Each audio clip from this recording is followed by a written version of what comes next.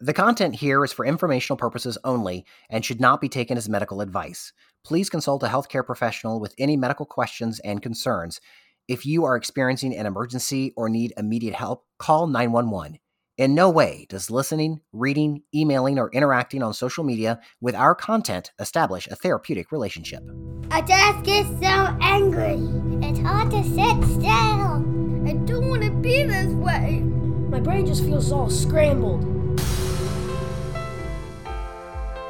Hello and welcome to Scrambled. I'm your co-host, Chad Douglas. And I'm Nikki Shields. This is episode 17, Extracurricular Anxiety. Yeah, not activity, anxiety, because sometimes those extracurricular activities will lead to anxiety. And we have another guest joining us today. We're loving these guests that we're getting. And we have Brad Hoyt, who is the athletic director of John Wood Community College in Quincy, Illinois. And he's also a parent of 3 children, one of whom lives with anxiety. So we kind of thought in crafting this episode, he might be just the perfect guest to talk about this. So welcome to Scrambled, Brad. Hey, well, absolutely. I appreciate you guys having me on. It'll be fun. So my first question is, you, with sports, youth sports in particular, how important is that to a child's development? So when they get older in life, what are they going to learn from that? Well, I think there's so many benefits, and there's collateral to anything, right? Good and bad. But for me, the way that I really frame sports, youth sports, and even as you get older, is public competition. I think there's an incredible benefit of learning how to kind of produce, how to kind of perform, if you will, how to make mistakes in public. I think that's a lesson as adults that comes in really, really handy as you go. So I think first and foremost, I think the thing that people sometimes underrate from an athletic perspective is how public it really is. Now, at the youth sport level, it's public amongst parents and grandparents and people that come to watch the game, but it's also very public for the opponent's parents and grandparents and people you know and people you don't know, and some folks you've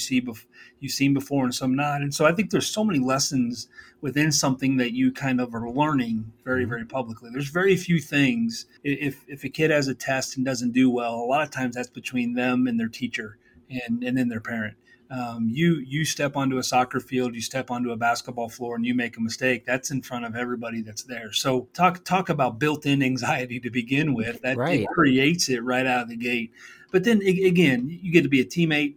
I'm a huge proponent of what it's like to be a great teammate and how important that is. I think you learn that in that process, which I think helps relationships down the road. I think it helps connections down the road and how to work with a team and roles and responsibilities and expectations.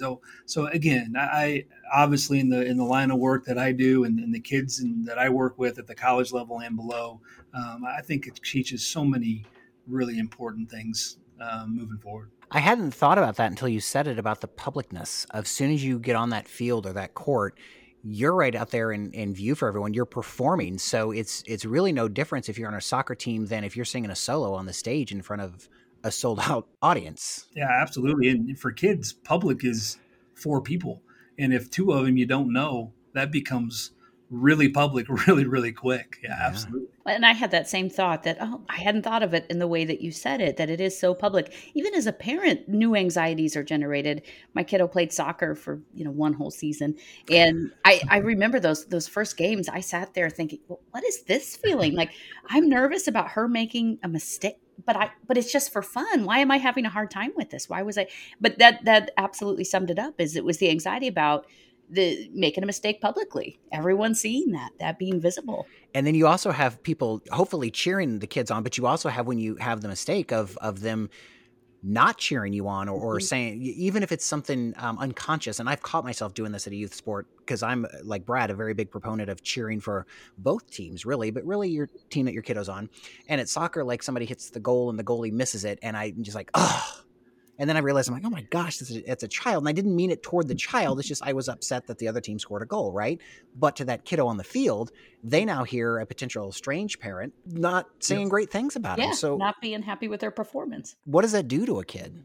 Well, we tell a lot of people, sports can make normal people really nutty, and then you add sports that involve your kids.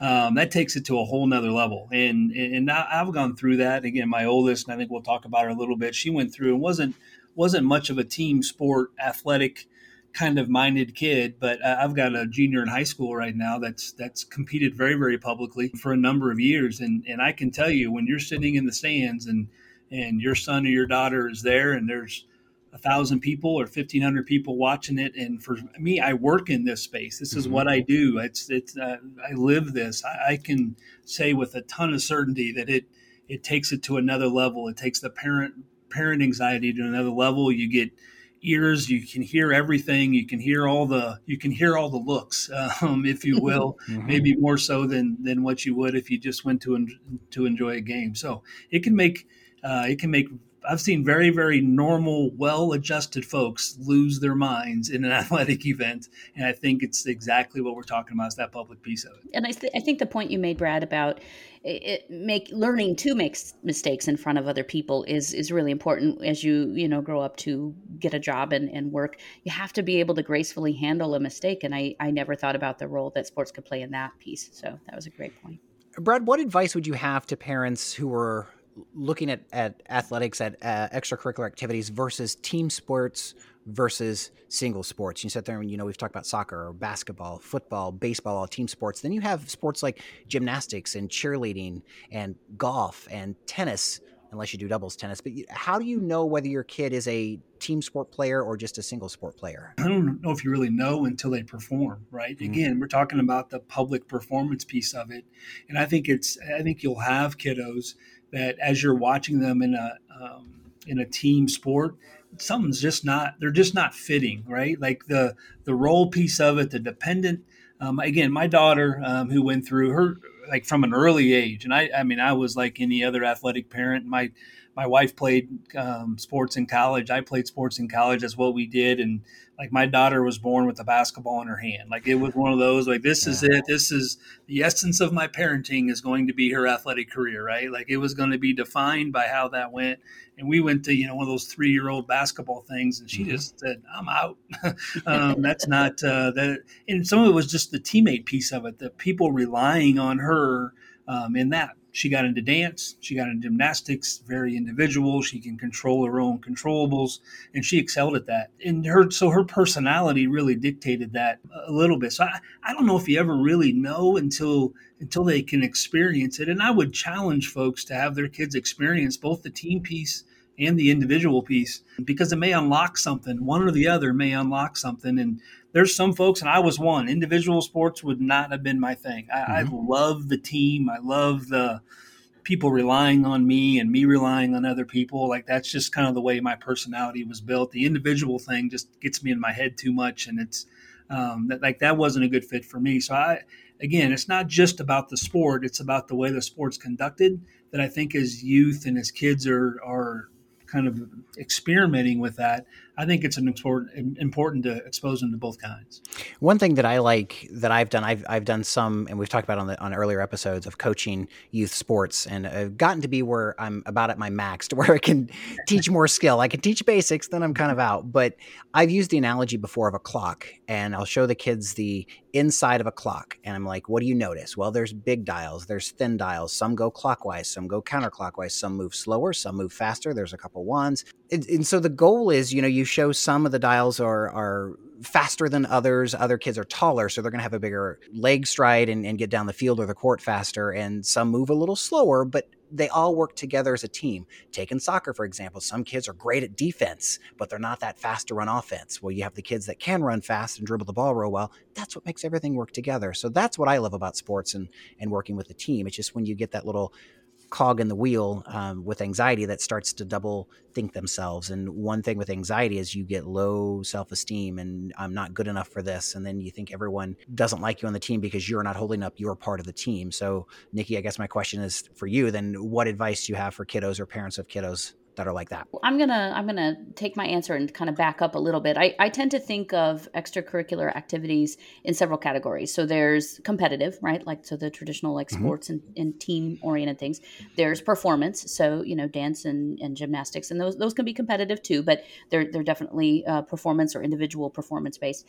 Then there's spiritual activities, so you can have youth groups and after school church based things, and then you can have skill based activities, so things like 4-H or art classes classes or things like that where you build skills. And so the advice I would give to parents is to sort of dabble in each of those categories when your kids are little and find out where they're the most comfortable, because you're going to notice right away that, they really don't enjoy the performance aspect, or they're really not into being competitive. Maybe they don't care if they win or lose. And so that's not awesome for a team dynamic. Those kids, maybe they do better in a skill-based thing where it's more individual skill like art or music. And then those that really enjoy, the spiritual aspect, there's lots of skills that can come from that. So if you dabble in each of those different categories, you'll see right away. I think, Brad, you said something earlier, you can tell. You get a kid into an activity, you can tell if that's kind of their zone or if it's really not. And kids will tell you too.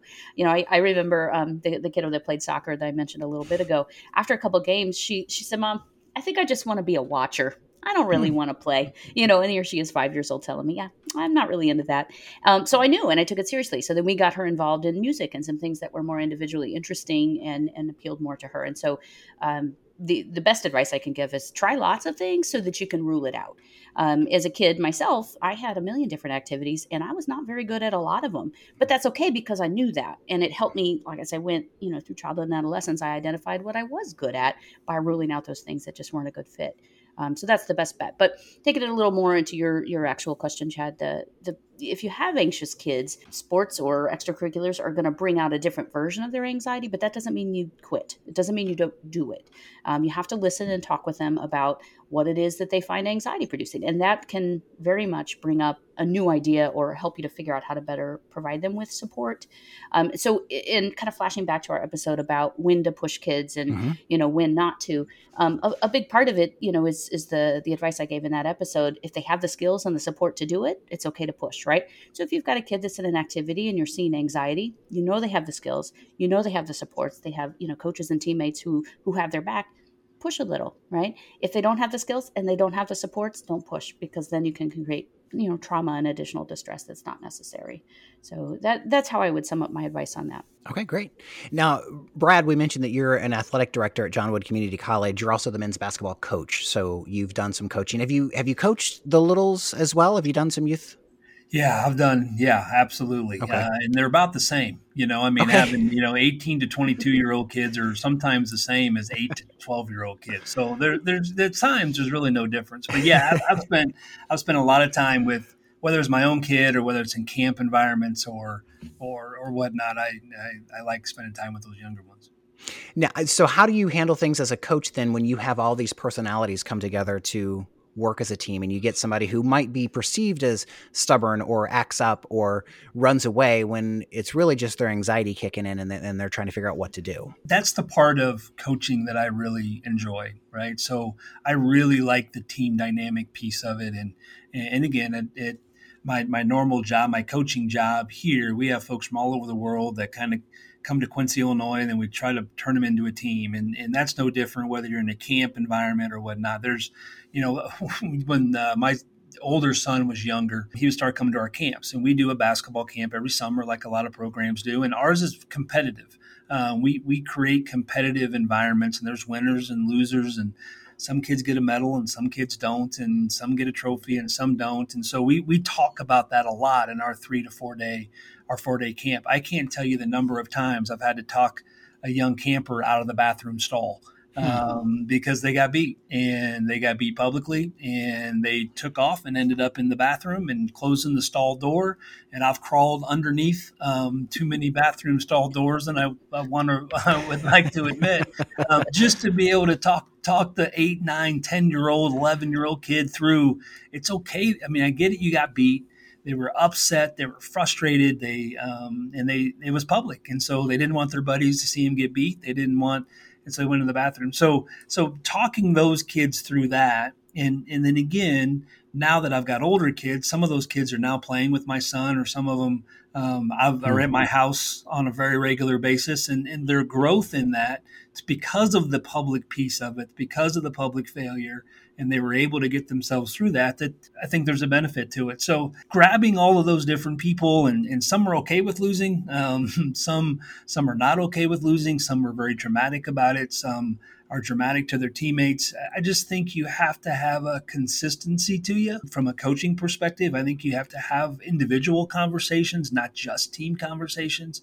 There's nothing more unequal than the equal treatment of unequals, right? That's one of the things that's up on our locker room door that kind of drives my coaching, if you will, is I don't ever want to treat everybody the same because they're not.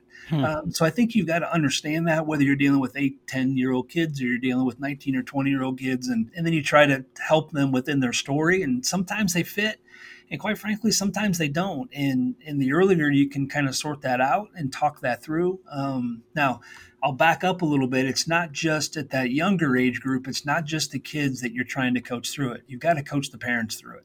Okay. You've got to partner in that way. I think that's gotten screwed up a little bit in the youth sport world, is that we're all of a sudden going to send our 9-year-olds out to the field or on the court, and it's just about the coach, and the coach is going to tell the kids, hey, you got to be at practice tomorrow at 3:00. Well, the 9-year-old kid's not getting to practice tomorrow at 3:00 unless the parent can get them to practice at 3:00. Or, hey, we're working on this, and just talking to the kid. I think you've got to engage with the parents, because those kind of fast forward at some point, the conversations that are around your kitchen table are going to have a direct impact on your ability to coach those kids. So if the parents aren't on board, if they're not engaged a little bit, they may not always necessarily agree. They may not like the tactic. They may not like the strategy. But I think you've got to engage the parents a little bit. Or as a coach, those 90 minutes you're going to spend with them are going to get completely destroyed over the course of the next week at the dinner table, as they're talking about what could be done or shouldn't be done. So again, I think from a coaching, they're all different, but it's not just the kids that are different. It's the parents that are different. And again, like we mentioned earlier, as a parent of an athlete, you look at things through a lens that you probably have never looked at anything before. So they need some coaching through it as well. Let's go back to the trophies and ribbons. I think I probably already know the answer, since you said your camp doesn't hand one out to everyone, but that's kind of been the norm the last, 10, 12, 15 years of the whole quote unquote, everybody gets a ribbon. What are your thoughts on that? I'm not an everybody gets a trophy on things that are competitive, but do I think everybody has earned feedback? Absolutely. And that feedback can be really good. I think, again, I'm of the belief that I think you've got to create competitive moments that allow winning and losing. I think there's a ton of lessons in losing as there is in winning. Mm-hmm. And if a young student athlete or a young person never experiences losing, I think at some point that floor falls through, right? Like I think at some floor, those skills that you create in that environment, I think will come in really handy as you continue to get older. So now, do I think everyone deserves recognition? Do I think everybody deserves conversation? Do I think everybody deserves some intentional sort of feedback? Absolutely. But I think if you create competitive environments, I think there's a winner, and I think there's a loser, and I think the winner gets a trophy sometimes, which again goes back to the public thing, right? Like we're talking about, we have a camp, we'll have 100 kids in the gym, and we'll call out a young man's name or a young girl's name, and they'll walk in front of all 100 people and stand in front and get a trophy and turn around, and the smile on their face, the impact that has, I think, is something we can't get away from. I think there's such a positive impact for that one kid to be able to experience that I don't think you get away from it with the hope that somebody doesn't experience the other side of that. I would say that I'm in that same camp. I think it is so important to learn, that sometimes we do a really good job and sometimes we need to work a little harder and sometimes we just miss the mark, and that's okay. And that we don't attach that to our sense of self. Like I can be dissatisfied with my performance in something and still feel good about myself as a human. And I think that the ribbons and trophies for everybody concept does kind of go away from that idea of like, we need to learn that there's ups and downs, and we can handle the downs, and it's okay not to be the best. I do think it's important, in any activity for kids to be recognized for their individual strengths. So what you said earlier, Brad, about, every kid is different and does need a little bit of a different approach. I absolutely believe that. And part of building up their strengths is recognizing those and helping them to see them, even if they're not the strongest on the team, or, they're not the one getting the trophy, noticing, hey, you're really good at this part, or you've really come a long way on this particular skill. I think that's such an important part of how these extracurricular activities can build self-esteem over time. And as Brad said, I mean, you got to lose to know how to win. That's exactly I guess right. at this point, full disclosure, Brad and my son and Brad's son play on the same soccer team. And the soccer team last year, my son was not part of, and I don't think they lost a single game. This season, they've lost a couple, and some of the kids have taken it kind of hard because they're not used to it. But they kind of need that to know how good the winning feels, I guess, Yep. right? Yep. I love it. I mean, I love it when they lose. I love it when they lose. Like how I don't know what that is. I don't know what category you put that into it, but again, I think it is. I think it's so important for them to know that and feel that. It means you're stretching yourself too, right? Like you can sandbag athletics to get to a point where you win everything, but you're not stretching yourself. You may be playing an inferior opponent on a regular basis. The value from that, I don't understand. I guess, and again, I think at the youth level, at the ages that our sons are, I also think it's sometimes good for the family structure to experience losing too, because again, you're really coaching the entire family unit in those, because that entire family unit has such a huge impact on your ability to grow and learn and personality coach and strategically coach and all those different things. So I do. I have a little smile on my face when they get beat every once in a while, because I think that's good for them. I know for mine, it's good for him every once in a while to get beat. We won't tell anybody. Shh. So, let's talk a little bit then, Brad, about parents on the sidelines. We talked earlier in the episode about how, the kids on the field and the court, even though they're focused on that game, they can hear what those parents are saying, right? Absolutely. Yeah, they can feel it sometimes, right? Like you ask my kids and sometimes they won't hear me, but they can feel like they know what I'm thinking, whether or not I say anything or not. So yeah, you just imagine doing work. Imagine doing anything that any of us do and being told by somebody of what to do, trying to pay attention to that, and then having 15 other people tell you something either completely different or telling you the same thing in a different way. I mean, as a 9, 10, 11, 12-year-old kid, how confusing would that be of trying to navigate to try to get that done? But again, I get it. Like, again, I'm not throwing stones there, because I'm as guilty as anybody from time to time. And that's why at most athletic events, you'll find me standing by myself. And just because I can just speak quietly to myself and not have anybody else or make it about anything else, or, what'd you say? Or what do you think? Should they be doing it this way or doing it that way? Just allow the coaches to do what they do. Allow the kids to try to have a little bit of freedom to try to listen to the coach and do that. But so again, I know it's really hard, but it really isn't helpful. It really isn't helpful for the kids' development, in my opinion. But it can also bring families together, bring people to sporting events can. Nikki, off of that, when you have a kid, as Brad said, like 9, 10, 11, 12, and they're hearing all this stuff from their coach, from their parents, from other teams' parents, and they're processing all of this on the field while trying to play, what does it do? How does it balloon to a child with anxiety when they're in those same shoes? So I can come at that from a couple ways. One, if you've got a child who has a standard amount of anxiety, that just kind of functions in the average way, where there's anxiety there when they need it, but otherwise they're pretty cool and calm. Hearing all those things can ratchet up their natural performance anxiety. So when you get into a sporting situation, not that I'm super familiar with this experience directly, you get like a burst of adrenaline. You get, your body kind of prepares you for battle in much the same way it would prepare you for, dealing with a potentially life-threatening situation. So you can have the same physiological response. So if you've got a kid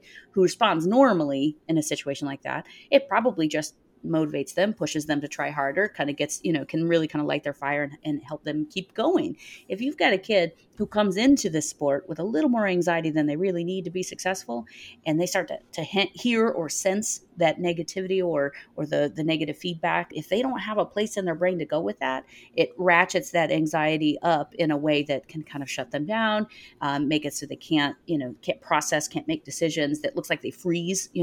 That fight or flight response can happen on the soccer field, or wherever else you play sports ball. these things.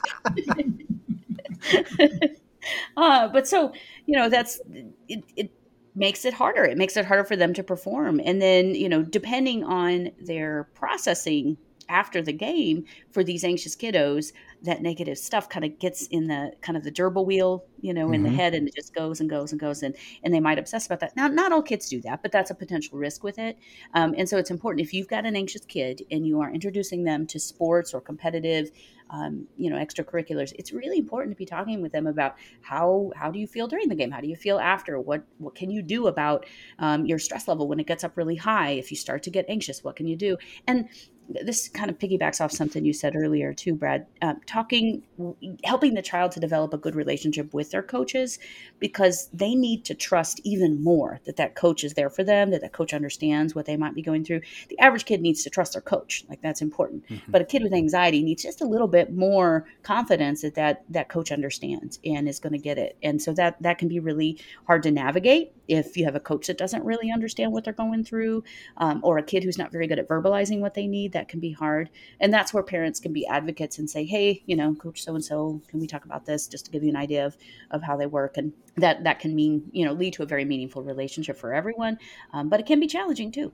Yeah. And I was going to ask, Brad, from a coach's perspective, how should that be handled? Do you prefer the parents come to you and be like, hey, this kiddo has some anxiety, or this kid has this issue or something like that? Does that help you, or is it best to figure it out on your own with just you and the child?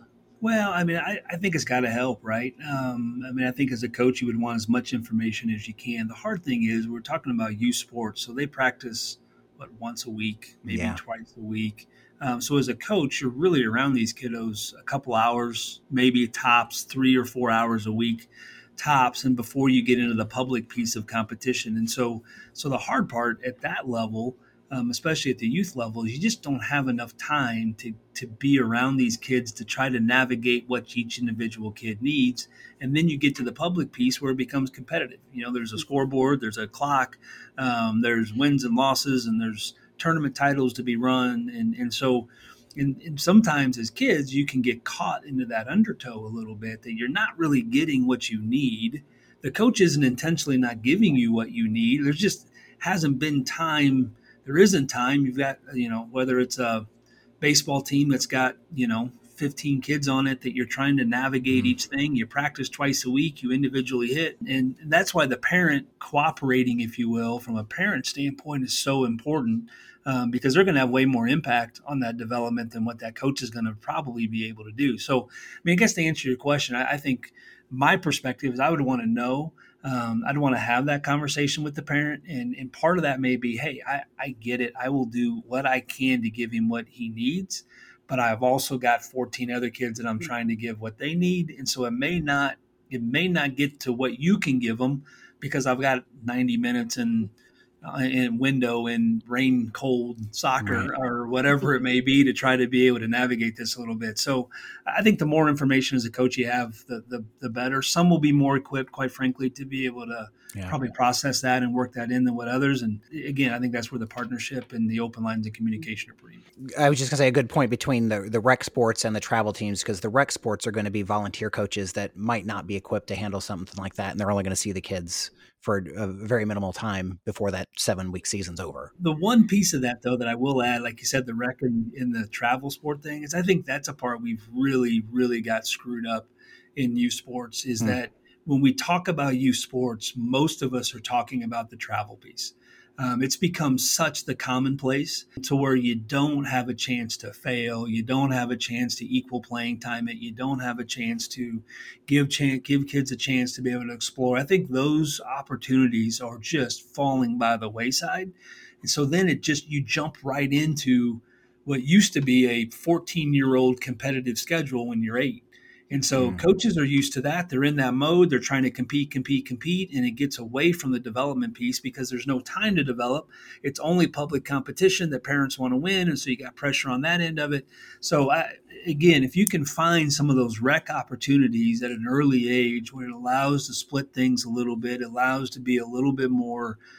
Again, there isn't a clock. There isn't a scoreboard. There isn't some of those things. I think that's so important. But I'll be honest with you, it's hard to find those anymore. Those are just going by the wayside. The parallel between what parents' expectations need to be for teachers is very similar to coaches, which we need to, yes, teachers and coaches need to be aware of the mental health needs of our children and what's going on, but we can't hold them accountable for every aspect of their development and, dealing with these kind of symptoms. And so I think it's that open communication and keeping your expectations in check, because it is not the job of the teacher or the coach to be able to repair all the stuff that might not be going very well. But by talking about it, you have the opportunity for it to go better. Advice that I give families, if they're a very sport-oriented family and they're worried or frustrated that their young kids just don't seem to have a knack for it, or they're too anxious about it, I will encourage them, either start with like less competitive sorts of things, do more, art class and musical instrument or things that are a little bit more one-on-one, help them to build some confidence in that area, then try again with some of the more performance or sports-based activities, because maybe their confidence will allow for that. And you made this point earlier, starting early with the less competitive, less involved, less travel, less all that is a really, really good way to kind of lay a foundation of skills and confidence that then translates to, better performance and later activities. So the earlier you start, the better, but you also want to keep in check the amount of activities. If you've got an 8-year-old kid that's, school, practice, game, practice, and it's just every night of the week, there's something, Chad's cringing. Guilty. But it can add to anxiety, but at the same time, there's lots of benefits from it. So it's, as a parent, it's sort of knowing like what's right for your kid. We've dropped some activities that we knew were getting in the way of some of the more important things, but we've added some new things in where those were taken away that might be a little bit less intense. So it's just knowing your kid, looking for those red flags, and, making choices that fit for your family. Oh boy. Okay. I do also kind of want to reiterate, we're talking a lot about sports, but we're also talking any kind of extracurricular activity. And my next question is kind of for both of you, and it's tryouts or auditions. So we'll hit some tryouts for, even though we just kind of talked about the downsides of the travel aspect of sports, but also auditions for band, for choir, for cheerleading. What advice do both of you have from Nikki, your parent, and also a mental health therapist, behavioral health, mental health therapist? That's right? Yep, okay. You got it. What do? You're a zookeeper at the Omaha Zoo. Yes. And then from Brad, as a coach and also a parent, what advice do you have on when it comes time to try out for the team or to audition for the band or choir or cheerleading, whatever? Brad, you go first. From a parent standpoint, you don't sleep for about a week. So like you talk about the anxiety from the kid walking into a tryout. As a parent, you have the exact same thing. The timing of when you put a kid in a tryout audition thing, I think, is pretty important. And I think that's the personality part, right? As you learn kind of where your kid is comfort wise, and I've got 3 kids, and all 3 of them are completely different on the confidence scale. Right. Like my oldest was pretty low in it, the tryout audition thing early on, and was not something she was going to kind of be in or want to be in. My middle one's okay with it and kind of excelled in it. So like nothing, he didn't really have anything go really wrong in that way. So it was like, yeah, I'm good. And my youngest feels like he could try out for the Los Angeles Lakers right now and be a part of the team. So the personality and the confidence level that they have to basically put them in a win or go home environment, I think is so critical. Do I think it needs to happen at a really young age? No, I really don't. And to me, it goes back to the coaching piece. If the earlier you start them in that process, the longer they're going to be in it. And they will be in it until they get out of it completely. And so, and I've told parents this multiple times, there's mileage on being coached, because once you get into that kind of environment, that kind of team, all of your play is going to be directed play. It's going to be coached play. And and I'm as guilty as anybody, your kids are running from this practice to this practice to this practice, that each one of those practices are structured, organized, coached practices. So when you start that, you won't get back out of it and then hope to get back into it in a couple of years. Once you start it, you're going to stay in it. And that's the tryout audition piece of it, is do everything you can to have some confidence that the kid is in a good place to be able to either excel or to be able to understand the downside of it when you get into it. I do think it's important that they get into that. They have those moments, fail or succeed, because that's the trophy, no trophy kind of thing. But again, as a parent, you won't you won't relax.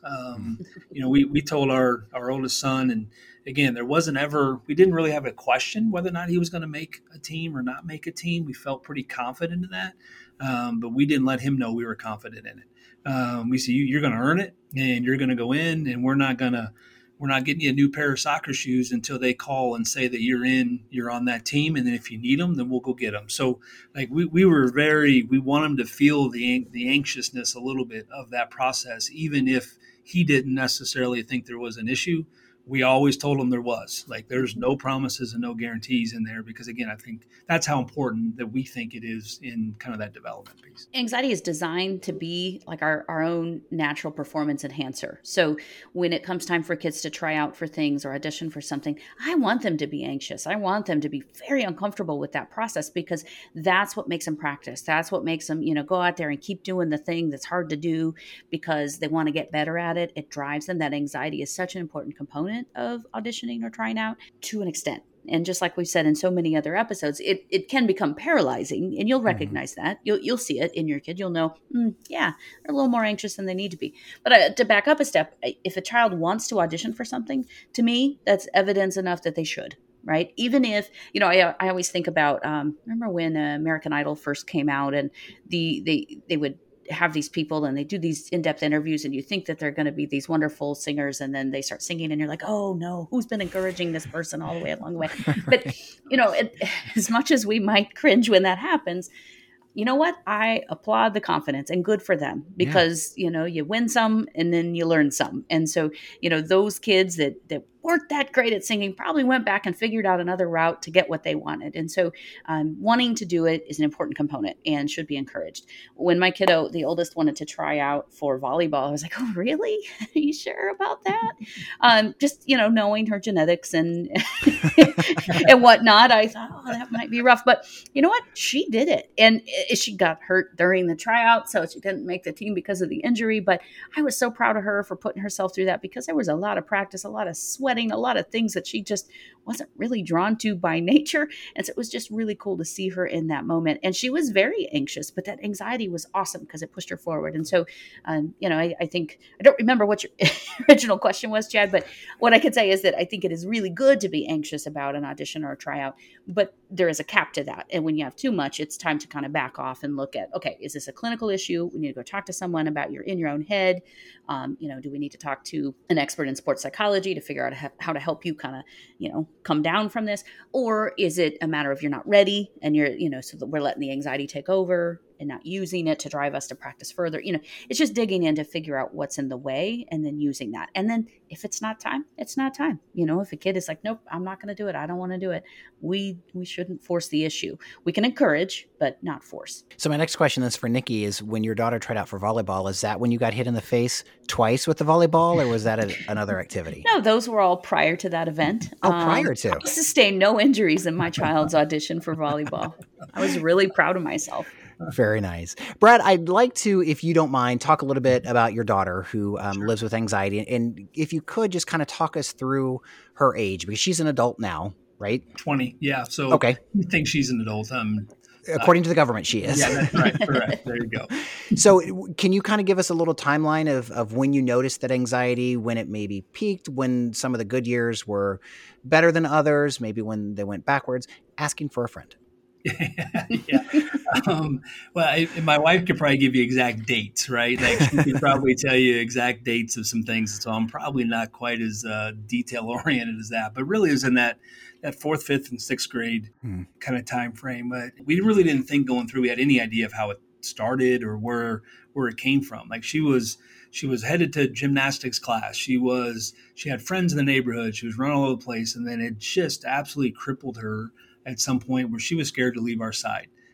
She did not want to leave us for anything. And the stuff that she loved to do, spend the night at a friend's house, go to grandma and grandpa's house, that became uncomfortable for her. And so we never could really come up with the kind of the starting point of that, if you will. And it was an 18-month, 2-year process where it was a struggle. And my wife and I probably didn't handle it the right way. She handled it a lot better than I did, and she handled it a lot more than I did, to be real honest with you, of trying to figure out what that space was and try to when to force the issue. I mean, one of those that we probably would have listened to this if this was a thing 10 years ago when we kind of went through it for the first time. So when to push the issue, when not to put it. And we pushed the issue with her. We really did. And I mean, there were times of dropping her off at school that I'd have to get out of the car and physically pick her up and unlatch her fingers from the back of the seat and hand her to the security guard to take her into class.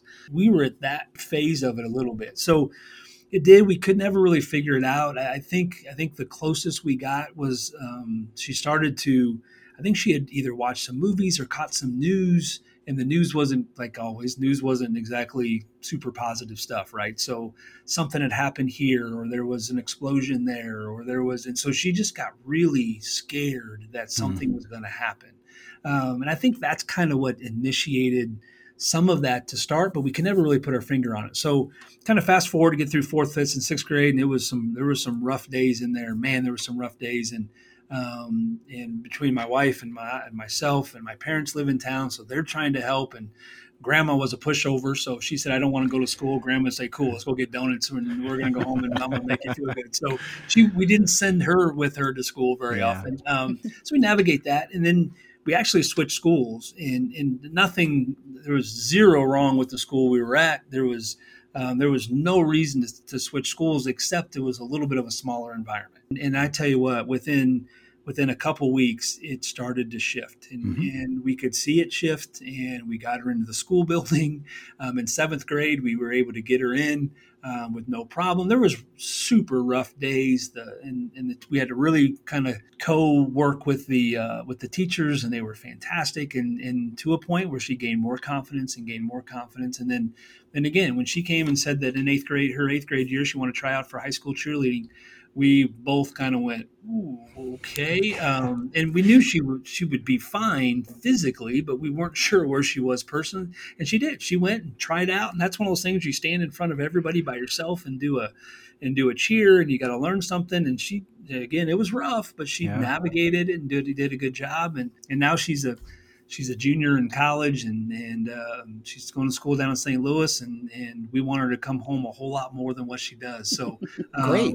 So she, like, it really has. Now she still has her tendencies, right? Like, she still has her comfort zone pieces, and there's parts of it. She was home this week a little bit, and she comes back and watches her brothers play, and we're in St. Louis watching a game, and she wants to show up to be able to watch her younger brothers play. But she's very independent right now. She's studying psychology and doing all kinds of stuff. Probably a little bit of her background probably has lent her to that. So, but again, 4th, 5th, and 6th grade was was our really rough years of trying to navigate it. And again, we made a couple small changes, and I think the school and the support system, and like they just did an unbelievable job with her. And like I said, now I'm at a point I want her home more. And then when there was a phase that we wanted her out the door a lot more than what she wanted to. Good. I'm glad to hear. And the thing I want to add to it, just because she would be your oldest, and you said, you didn't handle it as best you probably could have, but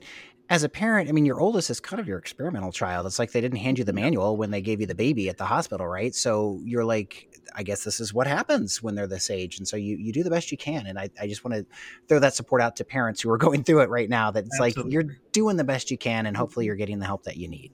Absolutely. Yeah. We were making it up as we went, obviously, right? but again, we were trying to do what we felt like was, and I think we're coming from the right place. And it worked. We had a lot of conversations, and we talk about it a lot now, because again, we went through that, and she bounced herself out of it, at a terrific, engaging high school experience. And she's doing fantastic in college right now. The timeline that you shared, Brad, is very common, and I don't know when your daughter's particular anxiety started in, but for a lot of kids, we really see it surface in 2nd grade. You might see signs of it well before that, but it really is noticeable in 2nd grade. And then by 4th, 5th, 6th, it's just peaking, and it's causing trouble in lots of settings. Everybody's aware, kids are having a hard time. There's so much going on in their bodies too at that time, that it just it's like everything's on fire for a couple of years. But then you get into junior high school, and you start to kind of find find your voice and you figure out what your social group is and you figure out what you're good at. And even if you're still carrying just a boatload of anxiety through that, you've kind of got some things in place that make it a little easier to manage. And then you get to college and adulthood and you go, okay, well, that was really hard, but I got through it and look at all the strength I have as a result. So that's really cool. She followed a great trajectory there. So as we wrap up today, I think it's safe to say that extracurricular activities are really good for kids. They can bring some challenges to the table that you have to deal with, especially with kids who have anxiety and other diagnosed conditions. But it is an important way to build skills, build confidence, and help kids just be more prepared for adulthood. Absolutely. Well, Brad, we thank you so much for your insight and for everything you're doing with youth sports and college sports too, because that's what brings home the paycheck, right? That's right. Yeah, I appreciate it, guys. This was fun. All right. So that is episode 17, Extracurricular Anxiety. As always, we invite you to like us on Facebook. You can interact with us there. We also we're getting to the point where we're like begging and pleading to rate and review us on Apple Podcasts. I feel like we say that all the time, but it really does help us out because that gets more ears on the podcast. And that's what we're all about, is just spreading the awareness of childhood anxiety and other mental disorders. And by rating and reviewing us on Apple Podcasts, that is what it does. So we appreciate you listening and sharing this podcast with anyone you think would benefit. Our goal was to start a conversation, and that conversation continues with you.